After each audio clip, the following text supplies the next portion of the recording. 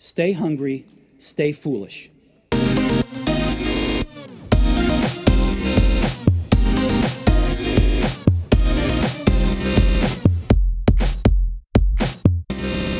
What did James Bond and Lipitor have in common? What can we learn about human nature and world history from a glass of water? In Loonshots, today's guest reveals a surprising new way of thinking about the mysteries of group behavior that challenges everything we thought we knew about nurturing radical breakthroughs. Drawing on the science of phase transitions, our guest tells us why teams, companies, or any group with a mission will suddenly change from embracing wild new ideas to rigidly rejecting them, just as flowing water will suddenly change into brittle ice. Mountains of print have been written about culture. Loonshots identifies the small shifts in structure that control this transition, the same way that temperature controls the change from water to ice. Using examples that range from the spread of fires in forests to the hunt for terrorists online and stories of thieves and geniuses and kings, our guest shows how this new kind of science helps us understand the behavior of companies and the fate of empires. Loonshots distills these insights into lessons for creatives, entrepreneurs, and visionaries everywhere. Over the past decade, researchers have been applying the tools and techniques of phase transitions to understand how birds flock, how fish swim, brains work, people vote, criminals behave, ideas spread, diseases erupt, and ecosystems collapse. If 20th century science was shaped by the search for fundamental laws, like quantum mechanics and gravity, the 21st will be shaped by this new kind of science. Loonshots is the first to apply these tools to help all of us unlock our potential to create and nurture the crazy ideas that change the world. We welcome scientist, entrepreneur, and author of Loonshots, How to Nurture the Crazy Ideas That Win Wars, Cure Diseases, and Transform Industries, Safi Bahcall. Welcome to the show. Thanks, Hayden. Delighted to be here. I'm out of breath after that, man. Oh, man. How do you think I feel after a couple hours of this? Exactly. I love the book. I'm a huge fan of the way you've taught in this book, teaching principles over a bunch of information, and you did a phenomenal job with this book. And I have to say, I attribute it to your really diverse background. Thanks for saying that. It's nice to emerge from 3 years in a writing cave and get some nice comments. It means a lot. Absolutely. And I thought we would open with the story you opened the book with, which is the story of Rick Miller and the cancer drug. Sure. Richard Miller was a Stanford professor and oncologist who started a biotech company developing new cancer drugs. And I got to know him because I was in the same field. Many years after he started his company, I also started a biotech company developing new cancer drugs. But what struck me enormously about Richard's story was that he had this idea for a new kind of cancer drug that violated everything people said you could do for developing new drugs. And I'll explain what I mean by that. Normally, when you develop a drug, the way that almost all drugs work, the drugs that you take every day, whether it's aspirin or Lipitor or some other drug, they're these kind of tiny little chemicals that you take into your body, and they go and they attach themselves to what's called a protein. That's some big, giant molecule. Think of it like a giant robot worker that does a bunch of stuff in your cell. The proteins are the worker molecules of the cell. And those little tiny chemicals go in to your body, into the bloodstream, into the cell. And when there's a malfunctioning robot, some protein that's doing a lot of damage in your body, for example, when you have a fever or you have a lot of pain, you have these overactive proteins that are causing that fever, that pain. And aspirin is one example, is a little chemical that goes in there. It's like a little wrench, and it goes in and it like plugs up that overactive robot and kind of calms things down. Cancer is very similar. It's an overactive protein, sort of like what's called a growth factor. You can think of it just as an accelerator pedal on the cell. And cancer is really when it happens when that accelerator pedal just gets stuck in the on position and those cells just start growing out of control. And most cancer drugs are like these little wrenches that go in the cell and try to block that robot, stop driving the cell to grow out of control. Normally, when you develop a drug, you look for wrenches that have a certain soft touch. They can go in and they can go out very easily. They don't attach too strongly because you worry that if they are really, really tight, like a really strong magnet, they could get stuck to the wrong thing and they could cause all sorts of problems. Richard Miller found this drug that he thought had a chance of working. And he treated patients every day at Stanford who had a terminal form of leukemia. But it was completely different than this usual form of drug. Instead of attaching gently and releasing gently, it was like a super strong magnet. It was like a piranha. It just attached and never let go. That's why I call it Miller's piranha. And when he went to try to convince people of his idea, they literally told him he was nuts. They said, you can't give a piranha to patients. It'll cause incredible damage. And I remember he was telling me how he was saying, look, these patients have got a few months to live. This is worth the risk. And he had all these reasons, but no one took him seriously. They said, you just don't do this. Fast forward, a couple of years later, there was a clinical trial. He finally scraped together the money to run clinical trials in human patients with leukemia for this drug. The trial was stopped early. It was in a couple hundred patients. Half got his drug, half got standard care. The trial was stopped early. Why? The physicians supervising the trial saw that there was such spectacular benefit in the patients who received his drug, more than 10 times the response rate from his drug compared to standard chemotherapy, that they decided it was unethical to continue the trial, that it was unfair to deny the patients in the control arm access to his drug. Not long thereafter, the FDA approved his drug, and his company, which had been struggling and had been delisted from the stock market, his company was sold for $21 billion. That's a classic example of what I think of as a loonshot. Something that everybody says will never work or is crazy, but turns out to be a very important idea. And you do a great job throughout the book of these examples, and I thought we'd share more of them. But one of the lines I pulled out, one of my favorite from the book that emphasizes the need to nurture a loonshot is drugs that save lives, like technologies that transform industries, often begin with lone inventors like Miller championing crazy ideas, but it needs large groups of people to translate those ideas into products that work. That's right. Here's why that's so important.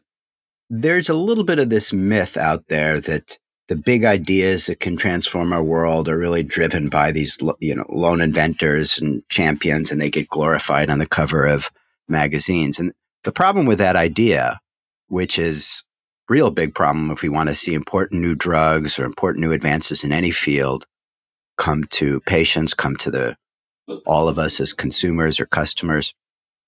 The problem with that idea is just that first step, the nucleation, is maybe 5% of it. Just having the idea is like having the ball on your goal line. And the idea itself, just the creation of that, is moving it maybe to your 5-yard line.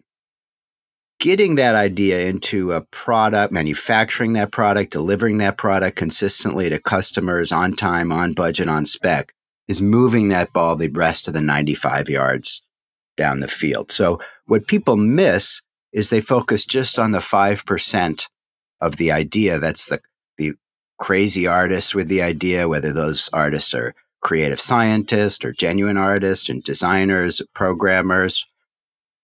That is just the first 5%. In order to turn that into, let's say, a drug that saves lives or a product that changes an industry, you need all the rest of it. You need to get that into a prototype. You need to figure out the right customers. You need to manufacture it. You need to deliver it to those customers in ways that it's clear that it will add value to them. That's the rest of it, and that requires a lot of people. So if you just focus on that first 5% of the idea, your idea will go nowhere. You need to do both things. You need to understand how to cultivate the artists and the ideas, and understand at the same time how to cultivate the soldiers and getting the ball the rest of the way down the field. And that's the trick. How do you do both at the same time? And you mentioned cultivation there. And one of the things that's common in the world of innovation is that we need to cultivate culture. And you say when you hear culture, you think of yogurt. And you tell us that structure is much more valuable than culture. And here you cite the story of Nokia, for example. Right. So let me explain what I mean by that, the difference between culture and structure. You can think of culture as the patterns of behavior, the things that you see on the surface. Let's say in one case, you have a very innovative culture. In the other case, you have a very political culture. And I think we all know what we mean by a political culture. Everybody's stabbing each other in the back, trying to climb up the ladder of the hierarchy. So you could spend a lot of time on culture and trying to change one into the other, but that's very difficult. The analogy I use there is with a glass of water. Culture is whether the molecules are sloshing around like a liquid or they're held rigidly in place like a solid. It's the same exact molecule, two very different patterns of behavior. That's what you see. Underneath that is something that drives those patterns of behavior. So in a glass of water, what is that? Temperature. High temperatures, the molecules will slosh around. Low temperatures, the molecules will be rigid in place. They'll freeze like ice. So it turns out there's a very similar way to think about the behavior of people and teams and companies. And that's not just a metaphor. You can actually work through what are individual incentives inside teams and companies. And you can show that as teams and companies grow, those incentives will suddenly shift. When teams and companies are small, everyone's aligned around making that crazy idea succeed. Why? Everybody's stake in that crazy idea is huge. If you're 10 people developing a cancer drug and it works, everyone's going to be a hero and a millionaire. If it fails, everyone's going to be unemployed and looking for a new job. If you're a 100,000 person company, you have lots of people working on lots of drugs. Your one drug doesn't really move the needle for that company very much. On the other hand, if you can get promoted, your salary might go up by 20 or 30%. And then you keep doing that, you keep getting promoted, you could get real growth. So we can talk about what we see, patterns of behavior, innovative culture, or political culture. But underneath that is the incentives, the design of our system. If you reward rank up the hierarchy, that's how people are motivated and incentivized and compensated, is what level they are in the organization. You're going to get a political culture. No matter how much screaming or yelling or encouragement or movies or singing Kumbaya, you're going to get a political culture if you reward rank. They're going to stab their neighbors in the back and shoot down their ideas so they can go up faster. On the other hand, if you reward mostly results and ideas and the pursuit of new ideas, you're going to get an innovative culture. So that's what I mean by culture versus structure. Structure is what's underneath. Structure can drive culture. Just like in a glass of water, no amount of yelling at ice is going to melt it. But a small change in temperature can get the job done. A small change in temperature can melt steel. So that's what makes this so interesting, is that it's a new way to think about designing more innovative teams and companies, a new set of tools, a new set of techniques that's different than all the thousands of books on culture. We might come back to phase transitions as well, because it's the key lesson that I took from the book, this idea, and I love the concept. But I mentioned Nokia because Nokia was lauded as one of the great innovative companies and underpinned by its culture, but it ultimately failed. Right. Nokia was an example of one of the things that got me a little suspicious about this culture story and starting to try to look beneath the surface. Was there something else? So Nokia was a company, for those who may not remember, that was famous early on, mostly for rubber boots and toilet paper. It was a conglomerate, did oil, rubber, manufacturing, pretty boring standard conglomerate. And then a management team took over, and over the course of 15, 20 years, turned it into the leading smartphone company in the world. At its peak, it was making 50%. One out of every two smartphones in the world was being sold by Nokia. Its market share was much bigger than Apple's market share today. It became, for a period, the most valuable company in Europe. Not long after it reached that peak, there was a small team of engineers inside Nokia that developed a new crazy idea. They had launched the first car phone over those 15 years. They had launched the first wildly popular GSM phone. They had just done so many innovations. And so not long after it had grown and reached its peak, a small group of engineers inside the company said, hey, we have a new crazy idea. This was 2004. Why don't we build a smartphone with a really big screen? Let's make it a touch screen. Let's put on this awesome, beautiful camera. And we have a second crazy idea. We're going to sell something called applications, apps, and a store online. And people can buy that and they can sort of program with their phone and download these things. The same group that had led Nokia for the past 15 or previous 15 or 20 years to this incredible heights of success rejected those Loonshots. They rejected both of those ideas, shot them down. So that little group of engineers 3 years later in 2007 watched from far away on a stage in San Francisco. They, whether they were watching on TV, I don't know, but they saw Steve Jobs unveiling the iPhone with exactly the same ideas. And just a few years later, Nokia was irrelevant. They went from just over 300 billion in market value to selling their entire mobile phone business to Microsoft for around 12 or 13 billion. So that was a loss of $250 billion. And that's an example of a phase transition, a group that has grown from a small, kind of wildly innovative phase to something that is ossified, that has become solid, and that rejects new ideas. Yeah, and I love the line you have in the book on this. The same person that can act as a project killing conservative in one phase or one context is a flag waving entrepreneur in another. And it's the key, it's that structure thing coming to the fore again. But I'll come back to Apple, because you tell a brilliant story about Apple and Steve Jobs and how he understood the different phases after making mistakes in the initial sense. You tell us about the failed attempts to innovate in the US Army by Highland and Youngs and their decade-long tunnel of neglect and skepticism within the Army. Yeah, I think this is another example that one of the things that made me first begin to look for solutions in what might seem like a very strange place, which is the Army and the Navy.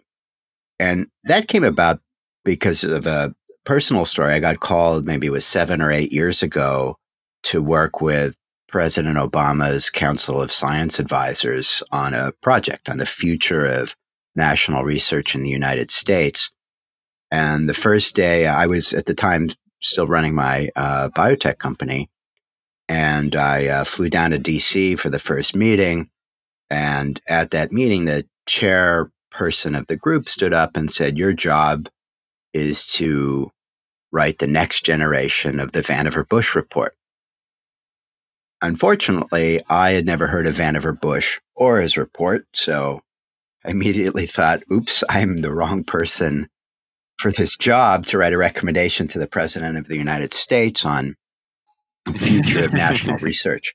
Because I didn't know that much about the history of science or science policy and how it affected the nation. But I did read a lot and read very quickly. And then certainly in the last 5 or 6 years, spent a lot more time digging into that story, because what was so interesting about that story is that the Allies began World War II in a very dark situation.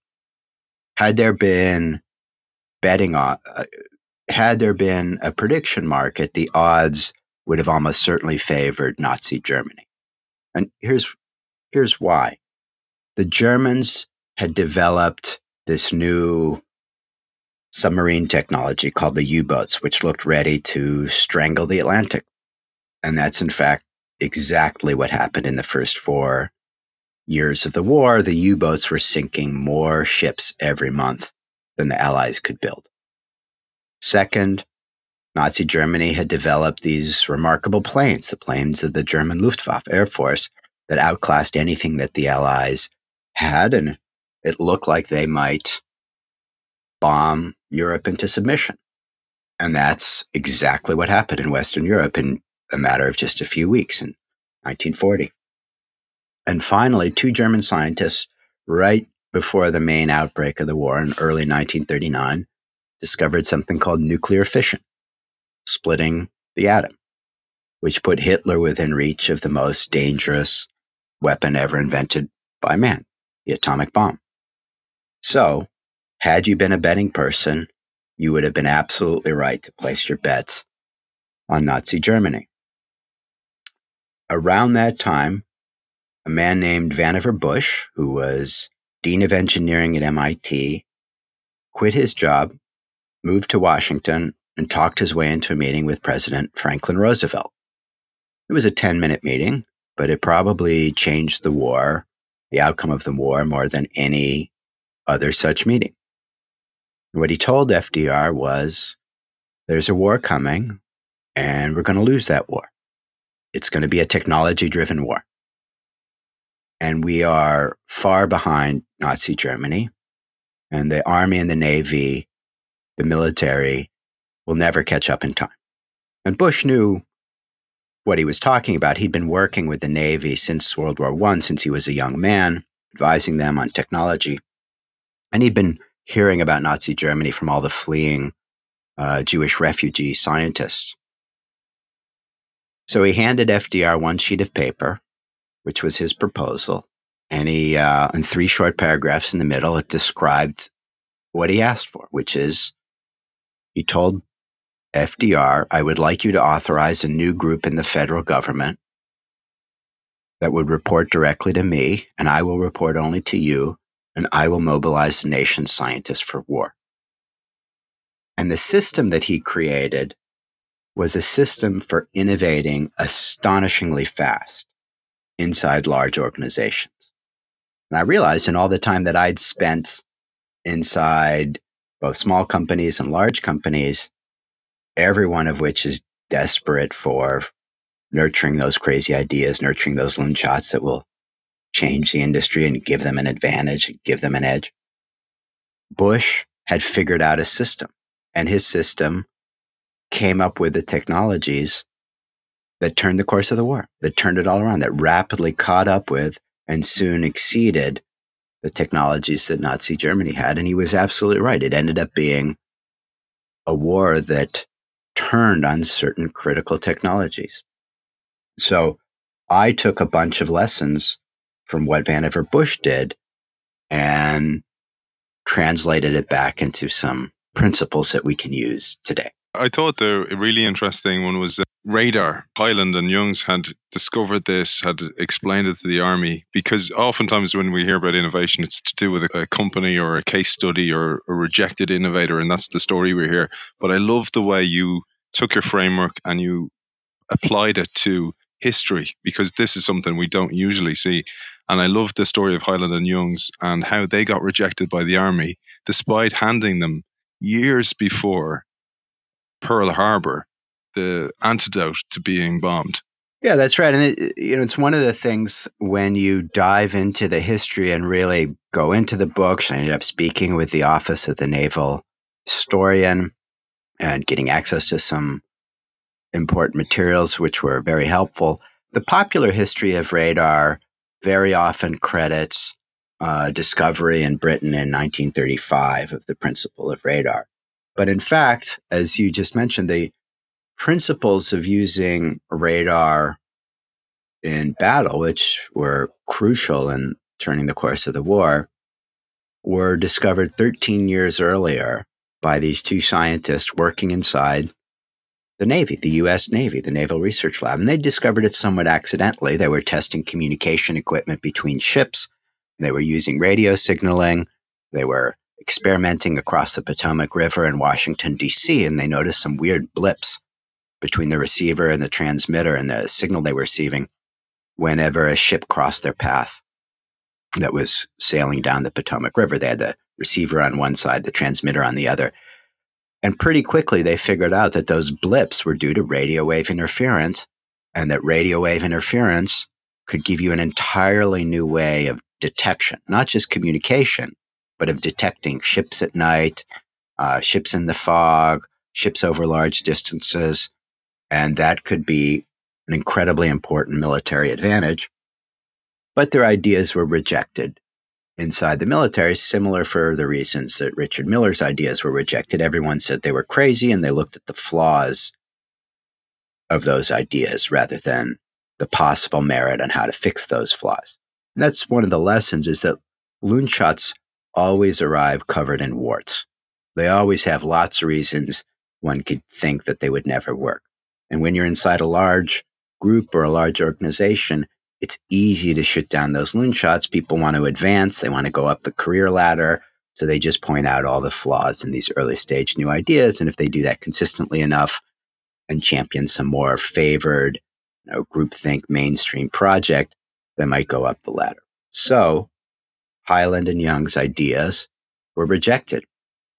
They were rejected, and they just sat there for 8 years until they discovered another interesting idea, again by accident in 1930, and that is that if you point those radio beams up in the sky, you can actually detect, through the same sort of radio wave interference stuff, planes at a distance.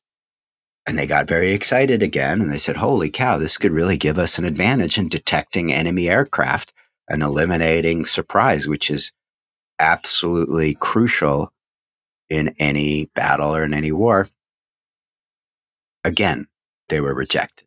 Another 5 or so years until finally there was one guy who's almost forgotten, is almost never mentioned in any of the popular histories of radar, a guy named Deke Parsons, who was a Navy guy who happened to have a passion and curiosity about basic science and physics, and sort of stumbled across this group, this little team of scientists. And when they showed him what they had done a few years earlier, he was like, holy cow, are you kidding me?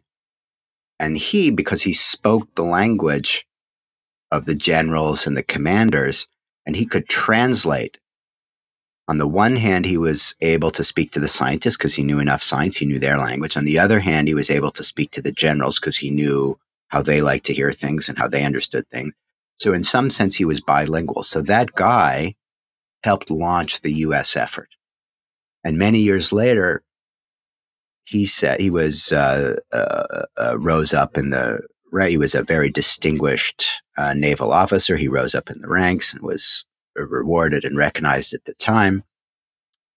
Many years later, not long after Pearl Harbor, when radar had just been discovered, but it had just been implemented, it had just been rolled out into the field, but it was too early. People didn't really know how to use it. And so in Hawaii, in Pearl Harbor, on December 7, 1941, the U.S. fleet was caught completely by surprise by a large group of Japanese planes.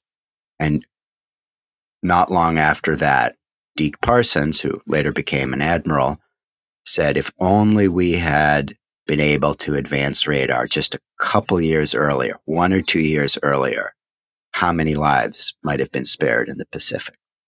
So that's an example of the importance of understanding this system of innovation, what you need to do to nurture those crazy ideas deep inside large organizations. How do you help them get out? It doesn't apply just to drugs, or it doesn't apply just to tech companies. It applies to nations as well, nations who care about national security. And that's where I got quite a few of the ideas and principles, is translating back what did Vannevar Bush do then, and how does that fit into these kind of broader ideas and models that I talk about in the book, the sort of phase transition that you talked about, having artists and soldiers in 2 different phases. And what does that mean for us today? How can we turn that into sort of actionable things that we can use in our companies today? You talk about the Bush-Vail rules that come from all this, from all the lessons, from all the history that you read and overlaying your framework. And you mentioned there that the real synthesizers of innovation, like Bush, like Jobs, like Isaac Newton, all understood how to influence the system, how to influence both sides, both elements of the phase, the frozen, rigid system and the liquid, emerging, wart-covered, ugly baby. And they know how to speak both languages. They're bilingual. And I love this because this is what you tell us Bush was excellent at. But I'd love if we'd share a little bit about the Bush-Vail rules. Then we might talk about the 3 deaths thereafter. Okay, sure. So first, there are 3 key elements to what Bush did, and I'll explain later who Vail is, Theodore Vail, which is kind of where Bush got his ideas. And Vail was in the business world, although this is something that I first understood in the military in the course of World War II. In some ways, Bush took his idea from the business world. So first, I'll tell you how these ideas and these principles ended up influencing the outcome of World War II. And then the 3 basic ideas that we can take away from it, which I think of, since I don't have a very good memory, I tend to think of them visually as an ice cube, a garden hoe, and a heart. And those were the 3 main rules. So I'll tell you what happened and then how the ice cube and the heart and the garden hoe played out into getting that outcome. So what happened, Bush had his meeting with FDR in 1940, in the summer of 1940, and FDR agreed, and he created these 2 groups, this one group of crazy scientists, let's call it the artists, and left the military along the soldiers to do these 2 very different tasks. The soldiers to focus on the very hard job of making millions of guns and thousands of planes and thousands of ships and directing millions of soldiers in battle. And the system that the military had set up was excellent for that task. The culture that the military had, the rigid, tight discipline, tight execution, is exactly the right culture for that task, which is why Bush didn't try to change that culture. He separated the phases, and that's the ice cube. You separate your solid and your liquid. You keep the solid over here, and the liquid you put somewhere else. You separate the artists and the soldiers because they speak very different languages. So that's the first thing Bush did, is he separated his artists and soldiers. The second thing that Bush did, I think of as the garden hoe, and that is he led more like a gardener and less like a Moses. And here's what I mean by that. There's this popular image of the great leader as Moses who stands on the top of a mountain and raises his or her staff and anoints the chosen project, whether that's the iPod or some other important new technology, and then parts the seas so that project can swim, walk through the organization. But in fact, that's a false myth. Leaders who lead like a Moses, that might succeed the first time or the second time with whatever the chosen project is that they anoint, but eventually they'll make a mistake and the competitors will eat their lunch. The best leaders are more like Vannevar Bush, where they manage the touch and the balance between these 2 groups, between the artists and the soldiers. In other words, they manage the transfer between the 2 rather than the technology. They don't get too much into the weeds of here's one technology, this is the one we're going to do, everybody else move aside. They focus on the communication, the transfer between these 2 groups, because that's where most innovation breaks down. When do you get a baby idea out of this nursery of crazy ideas and move it into the soldier group? How do you get uptake in the soldier group? Because soldiers will resist new ideas. They always arrive covered in flaws. They're busy. They want to use the tools at hand, the things they're familiar with. They don't want to spend a lot of time. And they speak different languages than the crazy scientists, the crazy artists. They have totally different language and values and places that they come from. So the second thing Bush did is he managed more like a careful gardener, nurturing both groups and managing the transfer between them. So here's what happened. After his meeting in 1940, just as he had expected, the U-boats grew into the most dangerous threat of the war. Although Britain had beaten back Germany, it helped enormously by radar in repelling the German Air Force. Hitler and his generals, and especially the admiral of his navy, realized if they couldn't bomb England into submission, and England was the last remaining Western European country, they couldn't bomb it into submission, they would starve it. England, of course, is an island, and it depended on oil and other imports for food and so on. So if the Germans could cut off the United Kingdom from outside support, they could eventually starve it. And that's exactly what happened in the first 4 years of the war, as losses to German U-boats grew every year of the war from 1 million to 2 million to 4 million to 8 million. Although there's a lot of popular story about code breaking making a difference there, but in the end, it really didn't make a difference at all to the outcome of that battle, the Battle of the Atlantic, and trying to starve England.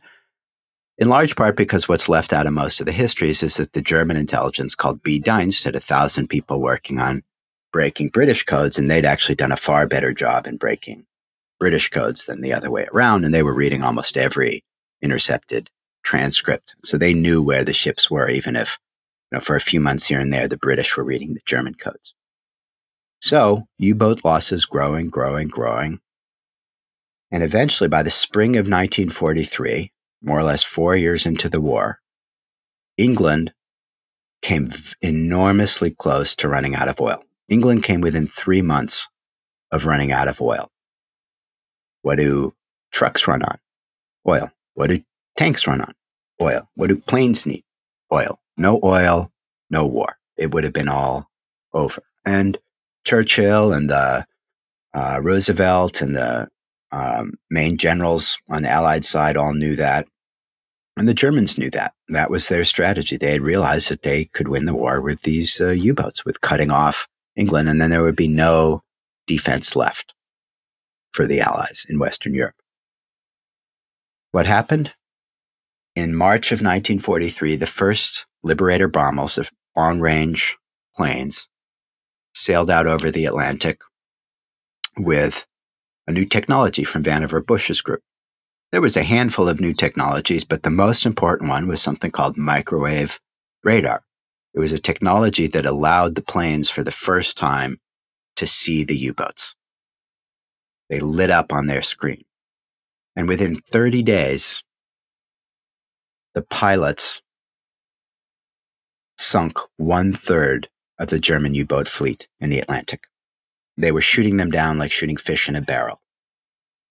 6 weeks later, the head of the German Navy, the Admiral Karl Dönitz, sent out a radio signal across the Atlantic. Withdraw. All U-boats were to withdraw back to Germany. The Battle of the Atlantic had been lost.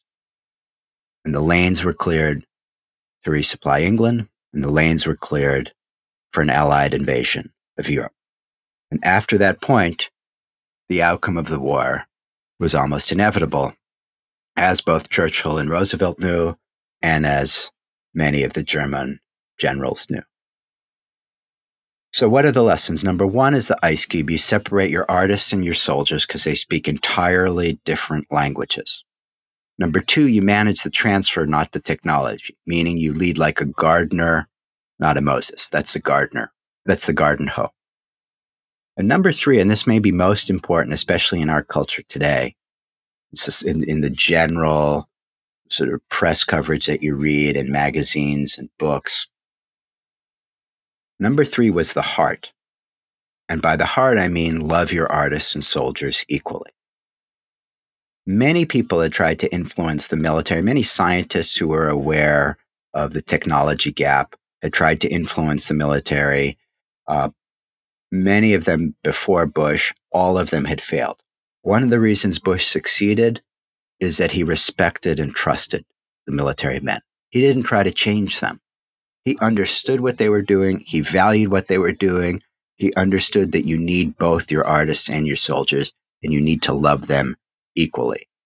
That trust and respect and love is what allowed him to succeed when so many others had failed. So that's the ice cube, separate your artists and soldiers, the garden hoe, be a gardener, not a Moses, and the heart, love your artists and soldiers equally.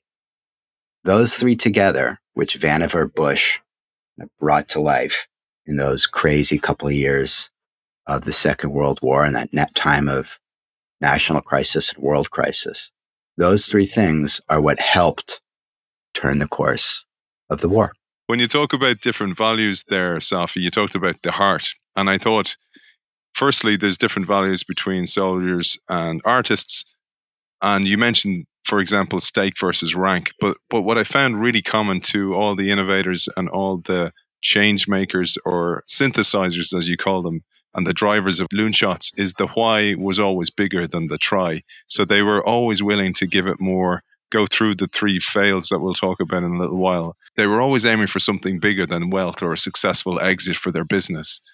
I found this was common to you as well when I read about you, and that your mission in biotech was driven by your desire to cure your own father. May he rest in peace. Yeah, I think one of the reasons I got motivated to write this book and try to get this idea out broader is when a few years after I started my company, my father got sick. He developed a type of leukemia, and for which there were no drugs that did anything. And it was doubly hard to be in the industry and see people working on promising ideas and know that there was nothing that was ready or available, nothing that I can do, even though I was in the industry and working on new cancer drugs. And it was frustrating to see that there were so many promising ideas buried inside the basement of large groups or large research groups and large organizations, not because any of them are bad people. Every one of those people wants to develop a new drug. Every one of those people wants to go home to their spouse or loved ones and say, I've done something that will help save lives. It's the collective effect of bringing people together. It's the solid versus the liquid. It's not what any one molecule decides. So it was very frustrating and depressing to see that. And it was that reason that really drove me to try to get these ideas out there to help groups that are sitting on important new ideas liberate those ideas and get them out there to patients, or if you're in the tech field, into customers, if your focus is on empowering people or spreading happiness or elevating the poor, whatever your mission is. I wanted to do something broader than just the one company. I wanted to help groups more broadly liberate those promising new ideas. So, as you say, that's right. That was a big part of the motivation for me. That drive is absolutely essential. And I mentioned that because of the fails that you will go through. And this is common to every innovator you talk about in the book, went through an unbelievably hard time. That's often the revisionist story ignores that because it makes it too complicated. There may be a couple of challenges, but there's loads of challenges. And you mentioned your friend, Jew the Folkman, may he rest in peace, and that he had this phrase, you know how far you're getting by counting the arrows in your ass. That's right. You mentioned the three fails. So that I got that term or that idea really stuck in my head one evening when I was in Boston, and a guy named Sir James Black, who is a brilliant Scottish scientist, won the Nobel Prize for developing two of the most important drug categories of the 20th century, beta blockers and histamine antagonists. Sir James would fly over periodically and come meet with our team in Boston and advise us on our research.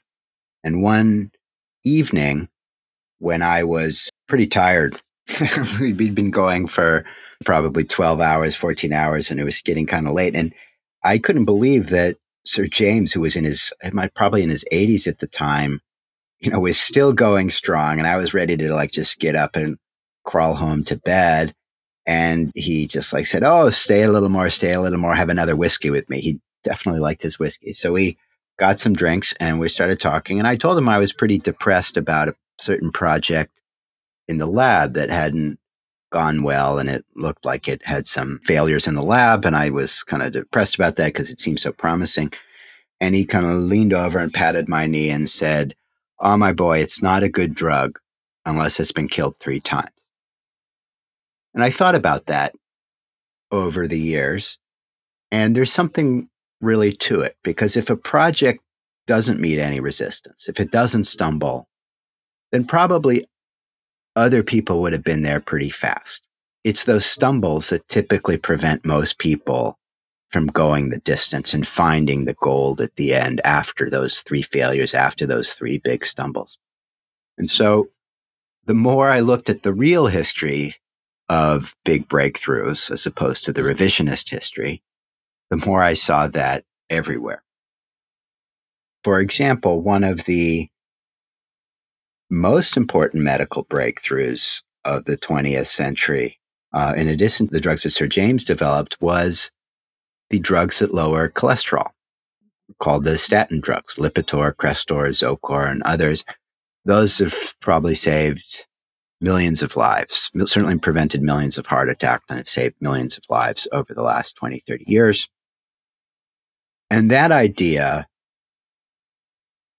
when you peel back the real history, absolutely fit his description. So I'll give you an example. I'll tell you what I mean.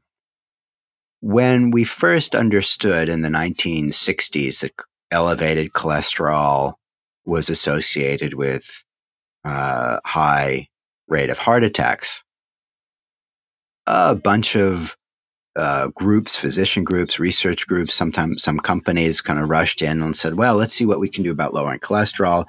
A lot of that was dietary, eat less eggs and so on. But all of those trials, clinical trials, failed, even though the popular press seemed to continue to think eating less cholesterol was a good idea. And so there were all these you can still find in supermarkets, low cholesterol this and low cholesterol that. But all of the trials repeatedly showed that eating less cholesterol didn't influence blood cholesterol levels, which seems kind of counterintuitive, although today we understand that most of the cholesterol you have inside is synthesized inside from sugar and other stuff. So it doesn't matter that much the cholesterol that you eat. Your body makes cholesterol. Anyways, when we first understood that cholesterol is associated with high rates of heart attacks, a scientist in Japan named Akira Endo said, well, this is pretty important. And he decided he wanted to make a new kind of drug that lowers cholesterol. And he started it took him quite a few years. And he finally identified a promising drug that seemed to lower cholesterol. But right around that time is when all these results came back that lowering cholesterol did nothing. And some of the early trials with some other kinds of drugs not only said that it didn't work, but that lowering cholesterol could be dangerous. They saw some deaths and some nasty side effects with their drugs. So very quickly, the community, the scientific, the research community, concluded that lowering cholesterol was an incredibly bad idea. And they even had a good reason why. They said, well, every cell in your body has cholesterol. So if you take a drug that lowers cholesterol, that's going to be a disaster. You're like taking a drug that will poison your whole body. So nobody should do this. It's a terrible idea. And that was the first death, because many people gave up on the project. But not this guy, Akira Endo, in Japan, this young scientist. He kept going, convinced the people he was working with that they should give it a shot. And then he did, when he finally had his drug, he did what you usually do in early drug discovery in the lab. You test it on some animal models, typically mice and rats. So he gave it, very excited, gave it to those mice and rats, and nothing happened. And that is almost always the end of any project. If the drug doesn't work in the lab, there's no reason. Why would you think it would work in people? So done. That was the second death. As it turns out, years later, we realized that it was what you might call a false fail. It was a flaw in the experiment, not in the idea. Because it turns out mice and rats have only what we now call good cholesterol, HDL. And the statins, Lipitor, Crestor, and so on, work by lowering the bad cholesterol, the LDL. Well, the mice and rats don't have that. So, of course, when you give them the statins, nothing happens. It just turns out mice and rats are an unusual species in that. Other species like chicken, dogs, primates, humans, have both types. So eventually he kept going despite everyone else leaving the field, and bumped into a colleague who was working with some chickens and convinced him to try his drug. And incredible results. Worked. It was fantastic. It was enormously excited. They decided to start a study in human subjects with enormously high levels of cholesterol who were at risk for dying young because of that, through heart attacks, a certain type of disease called FH, familial hypocholesterolemia. They started the trial, and just after they started the trial and they were starting to see some good results, another group came back saying, stop everything. We've given this drug to dogs in the standard safety studies required by the health agencies, and we see some bad signs. We think this drug might cause cancer in dogs. Boom. End of program, terminated, stopped, completely unplugged, finished. That was the third death. As it turns out, they were wrong. Many studies later, a few years later, showed that they had seen a flawed signal. They didn't interpret it correctly. And another company, not this Japanese company and this Japanese scientist, went ahead. They kind of borrowed Akira Endo's results and went ahead. And because of Akira Endo, who persisted, and this other company that eventually ran some better trials and went ahead, because of that, millions of lives have been saved. So that's one example of the 3 deaths at work. One example, what Sayer James told me that one night over a couple whiskeys: it's not a good drug unless it's been killed 3 times. And that lesson applies much more broadly. And the reason it's so important to understand that is that there's this saying that's out there. It's very popular in Silicon Valley in the United States. And it's sort of spread in a lot of places with these sort of management buzzwords, things like agile and lean this and lean that. And that's the idea of fail fast and pivot. Fail fast and pivot. The idea being there, as soon as you see something fail, move to something else, pivot. Well, the problem with that idea is if everybody does that, then everybody just gives up at the first death. As soon as they hit a stumble, a bump in the road, they just make a turn and go somewhere else. They never get to the gold that's there after the first few stumbles. They might get to some quick hit, easy idea, but they'll never get to the big breakthrough that can transform an industry or can save millions of lives. So that's the 3 deaths and why you should ignore that rule. If you really want to change the world, you should ignore the rule of fail fast and pivot. And this, again, brings to light the importance of that dedication to your project or to your mission, to your why, that you and all the other innovators have had. But you highlight here a really important principle, and one that you bring through the book, which is LSC, listen to the suck with curiosity. That idea I got from a guy named Judah Folkman, whose name you mentioned earlier, who was a brilliant physician and scientist who spent much of his career at Boston Children's Hospital. He was chief of surgery there for a long period. And when he was a young man in his early 30s, Judah had an idea of a new way to treat cancer. And that idea was to block the growth of new blood vessels that can feed a tumor. Today, that sounds like a pretty reasonable idea. If you're trying to build something, if you're trying to build a house, you need to lay down pipes to bring in the gas and the water and bring in supplies and so forth. And a tumor, when it's growing in the body, needs to bring in oxygen and nutrients and have pipes that can take out the waste and so on. But at the time, it was considered a really dumb idea. At the time, there were only 2 ways to treat cancer: chemotherapy and radiation. So you bomb the cancer, you just basically poison it, or you burn it with radiation. And those were still, in those days, pretty new approaches, and there was some good progress with those. So everyone dismissed his idea and alternative approaches like what he was suggesting. And he said, look, I'm a surgeon. I operate on lung cancer patients, and I see that these tumors have these blood vessels there. And I've done these experiments when in the lab, when you take away those blood vessels, these tumors don't grow anymore. People didn't believe him. They said, well, that's just inflammation or irritation. For 30 years, every year, he was ridiculed or shot down. His grants were rejected. And one of the things that I learned from him, and I've seen with other really great innovators or creatives who come up with an idea and persist through the failure, is that they have a different mindset to negative feedback. And I'll give you an example of what I mean by that mindset, which I call LSC. Since I don't have a very good memory, I can only remember things in acronyms. So LSC is listen to the suck with curiosity.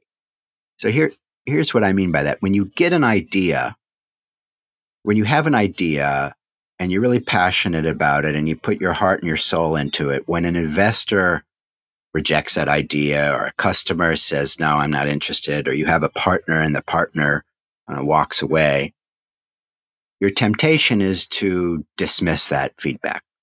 Or if an investor tells you your idea sucks, your temptation is to want to punch him in the face. That's not a very good reaction. That's not a very useful reaction. It's not really going to help you. What you really want is to listen to that idea. Now, there's all this sort of management talk about active listening, and I got all that advice, all these sort of training workshops for years. But active listening is this sort of principle, well, repeat what you heard so people know that they've been listened to. That's also not good enough. If you just say, okay, I hear you, you're not interested in my product, that's not very useful. The really great inventors take off their defensive hat, the dismissing hat, the attacking their challenger's hat. They set aside their feelings of rejection and desire to call their friends and their mother and just get reassured that they're on the right track, which is a very understandable emotion, but you just have to recognize it, acknowledge it, and then set that emotion aside, because what you really want to do is listen to that suck with curiosity. You want to put on your detective hat, your Sherlock Holmes hat, and say, help me understand. If it's in a customer that's not interested in your product, can you walk me through what exactly is not working here for you?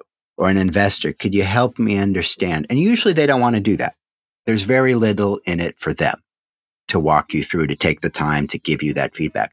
But only by pulling on that thread and pulling on it with curiosity, polite questioning, getting them to give you those little nuggets. Only by doing that do you have any chance of finding that little gold nugget of some surprising insight that you weren't aware of, some flaw in what you're doing, or how customers are perceiving it, or how investors are perceiving it, or what might be out there in the market that you're not aware of, that your competitors are doing, but your investors and customers know. Only if you listen to that suck with curiosity can you pull and pull on that thread, and eventually you might find that little gold nugget. And that gold nugget is the insight, the surprising insight that can help you turn it around. So all those sort of innovators who just sort of dismiss and attack and reject anybody who challenges them are going to miss that gold nugget. Only the great ones who pull and listen to the suck with curiosity might find it. And so here's an example with Judah, where I sort of first saw that in action and then consistently saw it with him over the years. One year, I remember he got out of his house one morning, picked up the newspaper and read in a headline, famed cancer researchers' results are not reproducible in the lab. Somebody else had tried to reproduce some of his results and had failed to reproduce them. And the news had made a national newspaper headline. That kind of negative result and negative publicity can end a career and would obviously make anybody incredibly angry. And so most people might react with fury at the newspaper or whoever told that story to the newspaper and spread it. Instead, Judah called up that other lab and said, help me understand.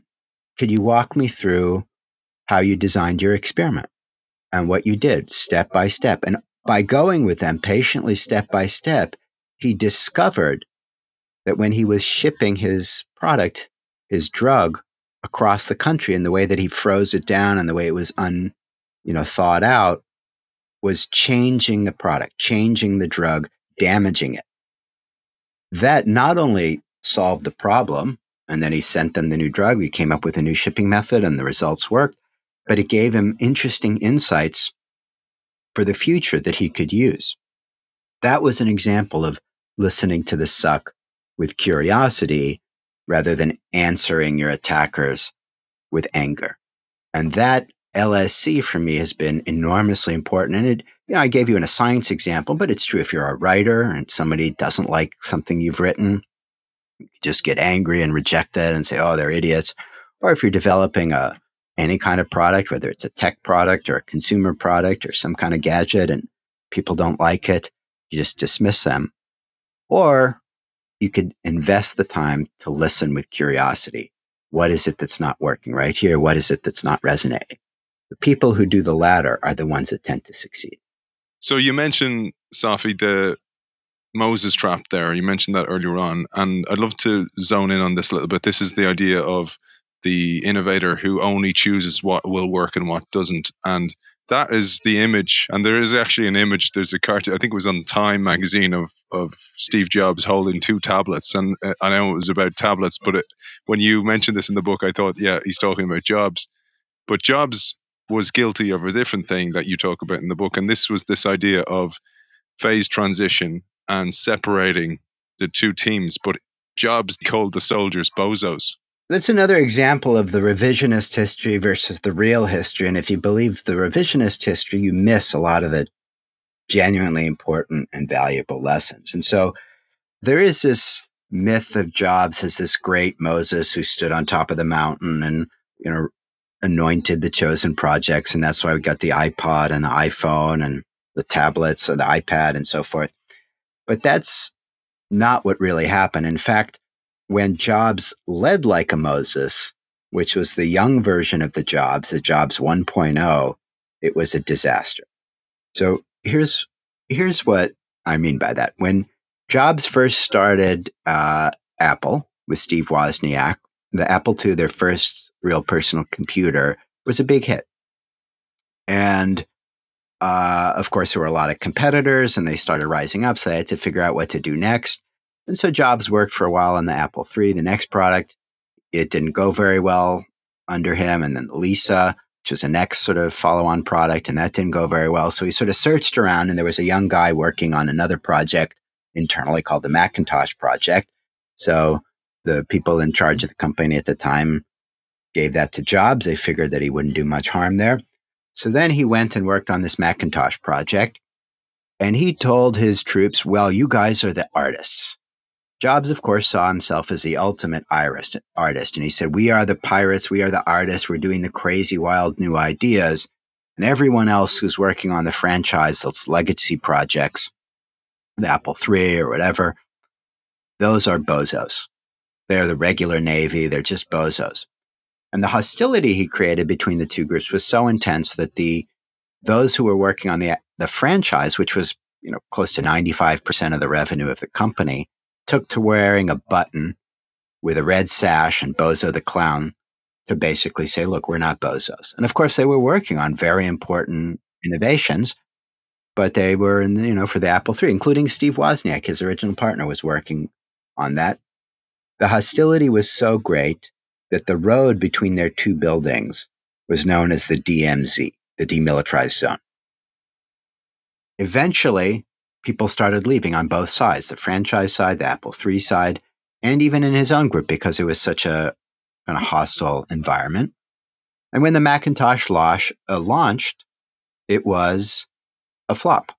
There was a great ad and great publicity, but the product itself was too slow, it was underpowered, it overheated, and it didn't sell. Other computers, other makers rapidly passed Apple by. And the franchise projects didn't do very well either, because so many of the good people had left. So eventually, Jobs was forced to step down, and he left the company, which was justifiable at the time, because he had made that mistake. He created hostility between the artists and the soldiers, and that was a big mistake. Fast forward 12 years, when he came back to Apple, who did he appoint as his artist, as one of his two hands? Johnny Ive, kind of the ultimate product design person. If you have an Apple product in your pocket or on your desktop or on your wrist, it was probably designed by Johnny Ive and his group. And who did he appoint in charge of operations? A guy named Tim Cook. Cook, in his previous job at Compaq, was known as Attila the Hun of inventory. And if there is a better name for a soldier inside a company, I don't know it. That's right. And unlike the popular myth, Jobs led by balancing the artists and the soldiers. He, of course, challenged both of them very intensely.